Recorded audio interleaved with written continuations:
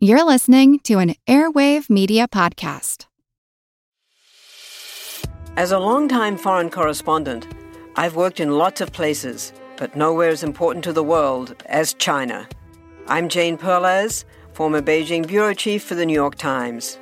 Join me on my new podcast, Face Off, U.S. versus China, where I'll take you behind the scenes in the tumultuous U.S.-China relationship.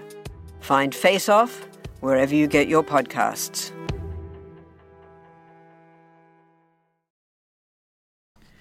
We're sponsored once again this week by Simon & Schuster, publisher of Lincoln and the Fight for Peace by John Avlon, which is available now. At the end of the Civil War, Abraham Lincoln refused to back down from his belief that there is more that unites us than divides us. But he also understood that peace needs to be waged with as much intensity as war. Lincoln and the Fight for Peace is available now wherever books are sold. Also available as a downloadable ebook and audiobook.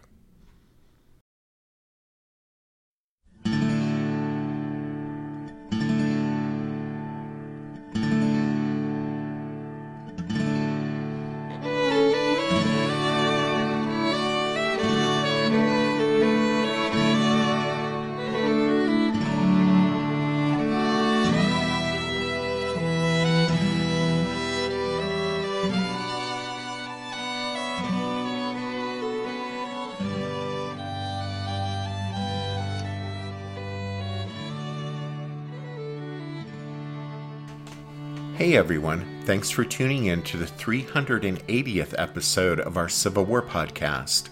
I'm Rich. And I'm Tracy. Hello, y'all. Welcome to the podcast.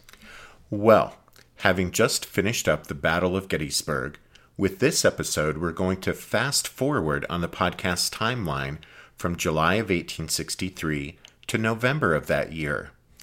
Way back when we first started the Gettysburg Battle and campaign story arc, we said that when we finished up with all of that, then we'd fast forward to the Gettysburg Address. So that's what we're doing.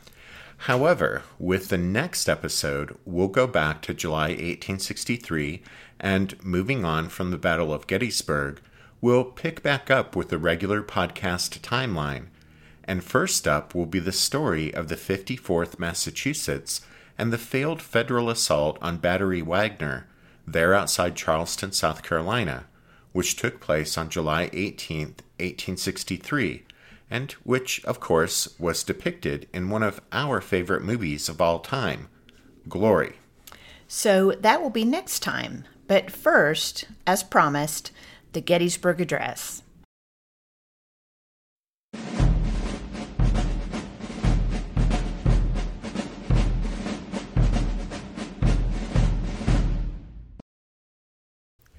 It was Thursday, November 19th, 1863, and David Wills, the local lawyer who had planned the cemetery dedication, had lucked out as far as the weather.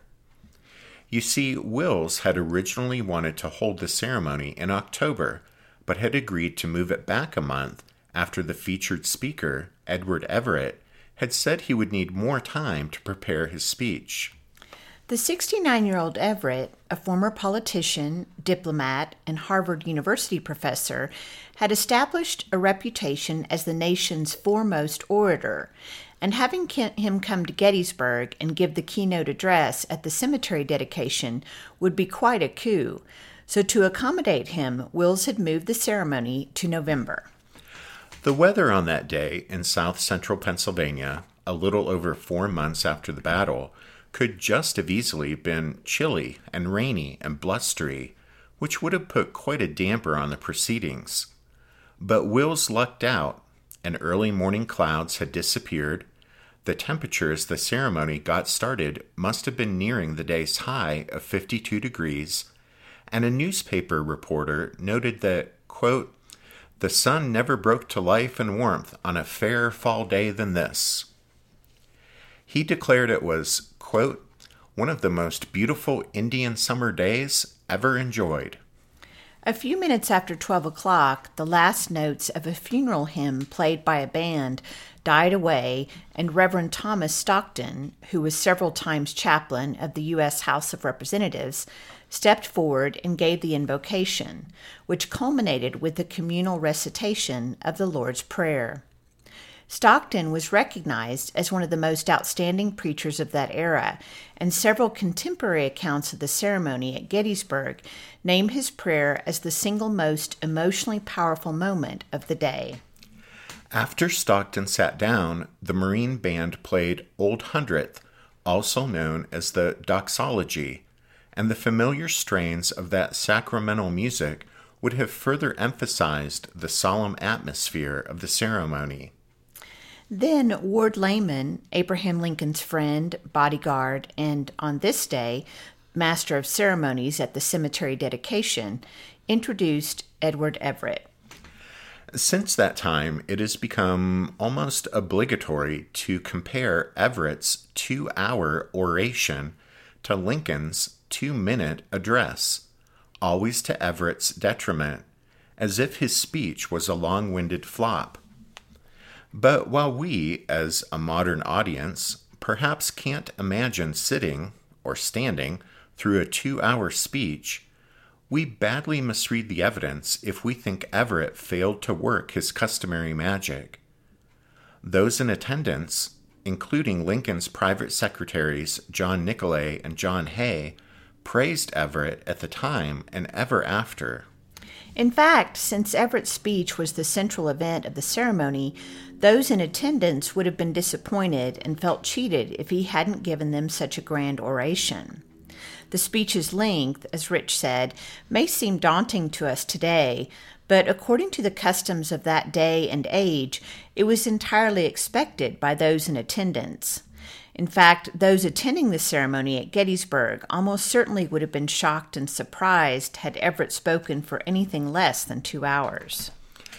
Everett gave a lengthy description of the fighting, day by day and blow by blow, gesturing in the direction of different spots on the battlefield as he talked about the flow of the action. His voice was sweet and expertly modulated, drawing in his audience. After his description of the battle, Everett filled the rest of the 2 hours with political and historical discourse, casting the Confederates as traitors who bore the sole guilt of bringing a dreadful civil war upon the nation, but looking ahead to the reunion of the two warring sections, when peace would follow the current ongoing conflict.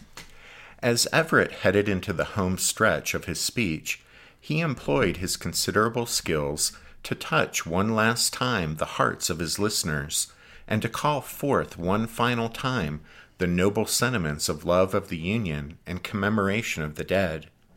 At one point he declared, quote, "God bless the Union. It is dear to us for the blood of brave men which has been shed in its defense." Applause and congratulations greeted the conclusion of the grand oration. Everett would write in his diary, quote, "After I had done, the president pressed my hand with great fervor and said, 'I am more than gratified. I am grateful to you.'" Now it was almost time for Lincoln to say his few words.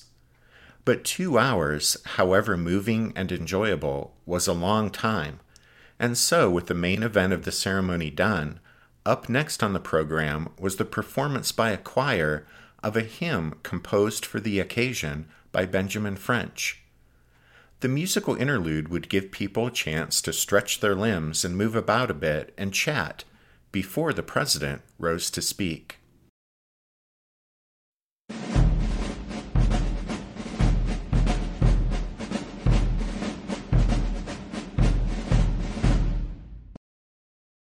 Abraham Lincoln spent just 25 hours of his life in Gettysburg, Pennsylvania, but during that span of time, he put the finishing touches on and delivered what many people, including your podcast hosts, consider to be the greatest speech ever written by an American president. But it's safe to say that few people, if anyone, would have predicted beforehand that Lincoln, during his quick visit to Gettysburg, would speak words that would be inscribed in stone and recited by generations. After all, David Will's invitation to Lincoln, only sent on November 2nd, a little over 2 weeks before the ceremony, simply asked if Lincoln would be willing to follow Everett's oration with, quote, a few appropriate remarks to, quote, formally set apart these grounds for the cemetery. The Soldiers' Cemetery, as it was first called, was an idea born of necessity. After the Battle of Gettysburg, when General Meade had set off in pursuit of the retreating Confederates, he had telegraphed Washington saying, quote, I cannot delay to pick up the debris of the battlefield, end quote. That debris was mostly a matter of rotting horse flesh and man flesh, because when the armies moved on, they left behind thousands of bodies rapidly decaying in the July heat. For hygienic reasons, the hundreds upon hundreds of horses and mules had to be consumed by fire, filling the air with the smell of burning flesh. But as many as 8,000 human bodies were scattered over the battlefield, and those would have to be put under the ground as fast as possible. Teams of soldiers, Confederate prisoners, and local civilians, working in stifling heat and humidity, slid the bodies into hastily dug graves under a minimal covering of earth. They used rough boards and other handy pieces of wood to post the names of the Federal dead along with sketchy information about units, but they didn't take the time to accord even that crude formality to the burial of Confederate bodies. Since shoveling and retching, it was a work to be done as quickly as possible while battling the clouds of flies that blanketed the corpses. Even after most of the dead were buried, the scene was revolting. A nurse shuddered at the all too visible, quote, rise and swell of human bodies, end quote, under the ground. Soon these uneasy graves were being rifled by relatives who had traveled to Gettysburg looking for the remains of their loved ones. As part of their quest, they would rebury other bodies they turned up, doing the job even more hastily and inadequately than the original burial crews. David Wills reported to Pennsylvania's governor, Andrew Curtin, quote, in many instances, arms and legs and sometimes heads protrude, and my attention has been directed to several places where the hogs were actually rooting out the bodies, end quote.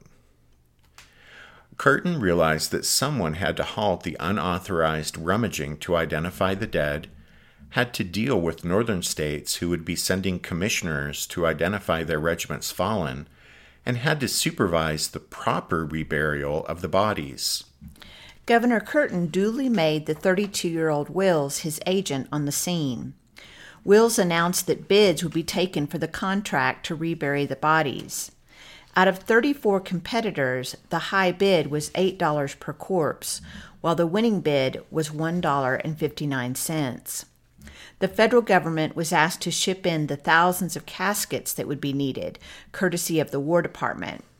All other costs were handled by an interstate commission representing the 18 northern states whose soldiers had participated in the Battle of Gettysburg as part of the Army of the Potomac. Wills, in the name of Pennsylvania, took title to 17 acres of land for the new Soldiers' Cemetery, which would be located next to the town's graveyard, Evergreen Cemetery. The Soldiers' Cemetery, as designed by a Philadelphia landscape architect, would have the graves arranged in concentric semicircles radiating from a center point. Wills meant to formally dedicate the ground that would hold the soldiers' remains, and wanted to have it done even before the corpses were moved. Edward Everett was Wills' inevitable choice for the ceremony. Everett had boosted the already considerable fame of the Revolutionary War battlefields at Lexington and Concord, and also Bunker Hill, with soaring orations at those sites. And Wills knew that to simply have him speak at the cemetery dedication would elevate Gettysburg to the first rank of America's great battles. And so Everett was invited in September for a planned October ceremony.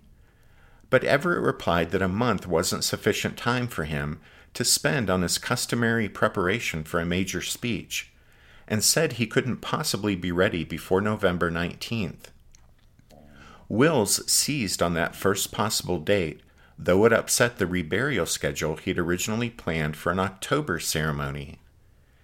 In the end, he decided to move up the reburials, beginning the work in October and hoping to be finished before the November dedication. The careful negotiations with Everett formed a contrast with the casual invitation extended to President Lincoln 2 months later. But while surprising to us today, Lincoln actually took no offense, since in those days, federal responsibility or participation was not a given in state activities, such as the dedication of the Soldiers' Cemetery. The president certainly knew that Everett was to be the main speaker, and though he himself was specifically invited to deliver only, quote-unquote, a few appropriate remarks to dedicate the Soldiers' Cemetery, Lincoln nevertheless clearly intended to make the most of the opportunity, and he would use those few appropriate remarks to not merely pay tribute to the fallen, but to honor their sacrifice by defining the meaning of the war and its historic consequences.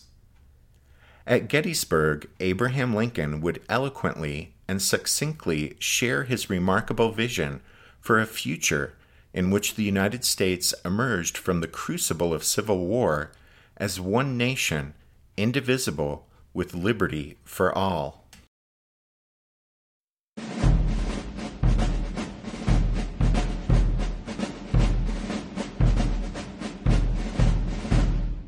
Want to learn how you can make smarter decisions with your money? Well, I've got the podcast for you. I'm Sean Piles, and I host NerdWallet's Smart Money Podcast. On our show, we help listeners like you make the most of your finances. I sit down with NerdWallet's team of nerds, personal finance experts in credit cards, banking, investing, and more. We answer your real-world money questions and break down the latest personal finance news. The nerds will give you the clarity you need by cutting through the clutter and misinformation in today's world of personal finance. We don't promote get-rich-quick schemes or hype unrealistic side hustles. Instead, we offer practical knowledge that you can apply in your everyday life. You'll learn about strategies to help you build your wealth, invest wisely, shop for financial products, and plan for major life events. And you'll walk away with the confidence you need to ensure that your money is always working as hard as you are. So turn to the nerds to answer your real-world money questions and get insights that can help you make the smartest financial decisions for your life. Listen to NerdWallet's Smart Money Podcast wherever you get your podcasts. Hey there, I'm Dylan Lewis, one of the hosts of Motley Fool Money. Each weekday on Motley Fool Money, we talk through the business news you need to know and the stories moving stocks on Wall Street. On weekends, we dive into the industries shaping tomorrow and host the experts, authors, and executives that understand them. Tune in for insights, a long-term perspective on investing, and of course, stock ideas. Plenty of them. To quote a listener, it pays to listen. Check us out and subscribe wherever you listen to podcasts. Abraham Lincoln's acceptance of David Will's invitation to give a few appropriate remarks at the cemetery dedication was an unprecedented decision on the president's part. Since taking office, he had never before left Washington with the express purpose of participating in a public event or giving a speech. Another clue to the importance Lincoln attached to the opportunity to speak at Gettysburg was that he continued with his plans to make the trip even though his son, Tad, was quite ill. You see, since the death of their son Willie a year and a half before, the Lincolns, and Mary in particular, had been deeply worried any time Tad had taken sick. That Abraham would leave Mary at such a time, when Tad was ill, shows that he considered the dedication ceremony to be an important event. Perhaps nothing better demonstrates the importance Lincoln attached to the Gettysburg ceremony than his attempt to bring his entire cabinet with him. For example, Secretary of the Navy Gideon Welles wrote in his diary, quote, "I was invited and strongly urged by the President to attend the ceremonials at Gettysburg." But Welles begged off, saying he couldn't spare the time to make the trip. Attorney General Edward Bates and Treasury Secretary Salmon Chase also didn't accompany Lincoln to Gettysburg, frustrating the president's strong desire to have his administration, in the form of the entire cabinet, show a united front by going to Gettysburg and associating itself with the ideals and sacrifices that the battle, the cemetery, and the ceremony represented. Although the legend of the Gettysburg Address would have us believe that Abraham Lincoln went to the dedication of the Soldiers' Cemetery to change the world with his words, that is perhaps a bit of a stretch, even for us. But still, we wanted to point out that there's considerable evidence that Lincoln clearly attached significant importance to the opportunity to say a few appropriate remarks. Definitely, the evidence suggests that Lincoln viewed his Gettysburg remarks as an important opportunity to share his evolving vision for the new birth of freedom that he expected, anticipated, hoped would shape America's post-Civil War identity. And he knew that vision needed expression, because communicating that vision was vitally important if the people of the Union were to carry through to completion the unfinished work still before them.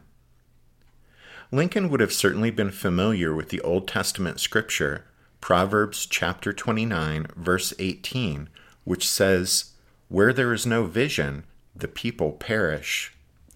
It's important to keep in mind that the president's annual message to Congress, which was the 19th century equivalent of the modern State of the Union address, was coming up on December 8, 1863, less than 3 weeks after Lincoln's visit to Gettysburg. And by all indications, he viewed this annual message as a pivot point in the war.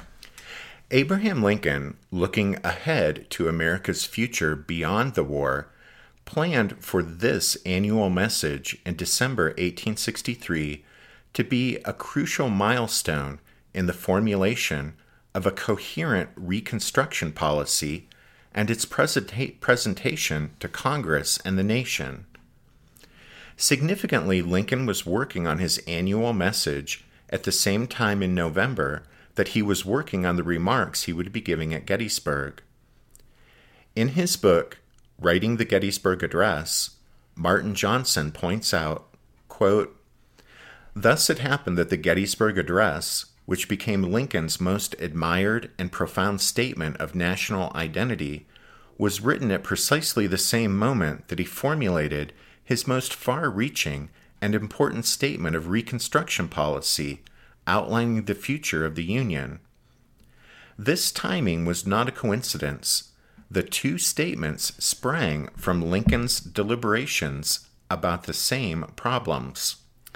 What were those problems? Well, written during the 2 weeks surrounding his journey to Gettysburg, Lincoln's annual message to Congress clearly stated that the moment had come for a more comprehensive and long-range plan for Reconstruction, a plan ultimately for what the reunited nation would look like after the war was over. And what had brought the nation to this pivot point, this point in time when it was necessary to look ahead to the future of the Union?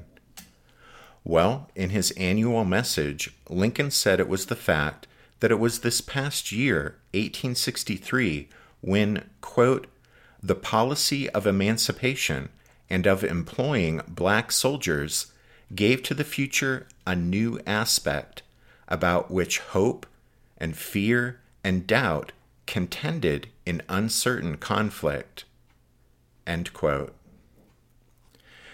We believe it was with his remarks at Gettysburg that Abraham Lincoln intended to cut through that uncertain conflict, cut through the fear and the doubt, and focus on hope by communicating his vision that the war would result in a new birth of freedom for America, one nation, indivisible, with liberty for all, white and black.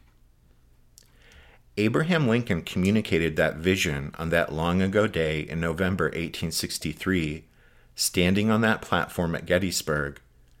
But still, today, when we hear the address, those words resonate with us because there's something deep inside of us that knows that it's with these words that Americans still say, this is who we are.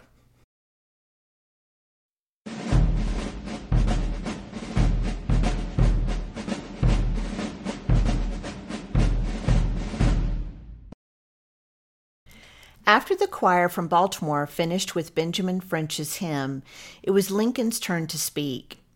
A reporter from Cincinnati wrote that a quote-unquote rustle of expectation ran through the crowd as Ward Layman stood and called out, "The President of the United States." Lincoln stepped forward. A reporter from Harrisburg, Joseph Gilbert, hired by the Associated Press to cover the Gettysburg event, later recalled, "He stood for a moment with hands clasped and head bowed in an attitude of mourning, a personification of the sorrow and sympathy of the nation. Adjusting his old-fashioned spectacles, he produced from a pocket of his coat several sheets of paper from which he read slowly and feelingly. 87 years ago, our fathers brought forth upon this continent a new nation, conceived in liberty and dedicated to the proposition that all men are created equal. Now we are engaged in a great civil war, testing whether that nation, or any nation so conceived and so dedicated, can long endure. We are met on a great battlefield of that war. We are met to dedicate a portion of it as the final resting place of those who here gave their lives that that nation might live. It is altogether fitting and proper that we should do this. But in a larger sense, we cannot dedicate, we cannot consecrate, we cannot hallow this ground. The brave men, living and dead, who struggled here, have consecrated it far above our poor power to add or to detract. The world will little note nor long remember what we say here, but it can never forget what they did here. It is for us, the living, rather to be dedicated here to the unfinished work that they have thus far so nobly carried on.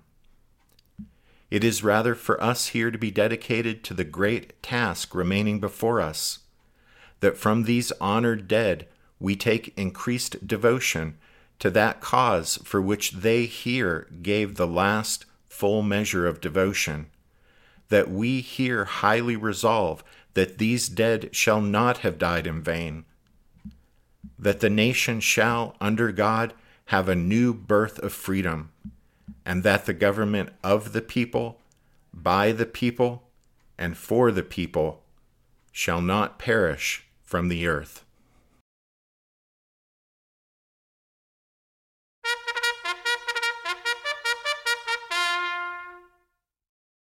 That means it's time for this episode's book recommendation, and our recommendation this time is Writing the Gettysburg Address by Martin P. Johnson. We enjoyed Johnson's book immensely and highly recommend it. The version of the Gettysburg Address that I read a moment ago was taken from his book and seems to be, as best as can be determined, the words that were actually heard by those in attendance at the cemetery dedication on that day in November 1863. There are a couple of other books on the Gettysburg Address that we'll also recommend. First, there's Lincoln at Gettysburg, The Words That Remade America by Gary Wills. Then, The Gettysburg Gospel, The Lincoln Speech That Nobody Knows by Gabor Borit. And finally, Long Remembered, Lincoln and His 5 Versions of the Gettysburg Address, published by the Library of Congress with commentary by Douglas L. Wilson. Don't forget that you can find all of our book recommendations if you head over to the podcast website, which is www.civilwarpodcast.org. As we wrap up this episode, we want to say thank you to the newest members of the Strawfoot Brigade for their support of the podcast. So, thank you to Quarters, Matt J., Dan, and Todd C. And also thank you to Bob C. and Daniel M. for their recent donations. And thanks for listening to this episode of The Civil War, 1861 to 1865, a history podcast. Tracy and I do hope that you'll join us again next time, but until then, take care. Thanks, everyone. Bye.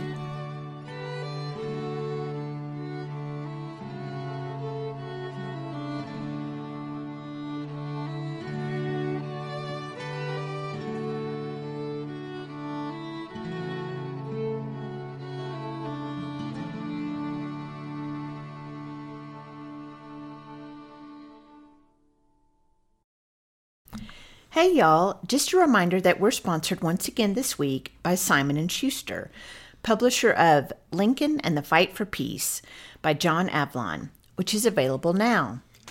At the end of the Civil War, Abraham Lincoln refused to back down from his belief that there is more that unites us than divides us.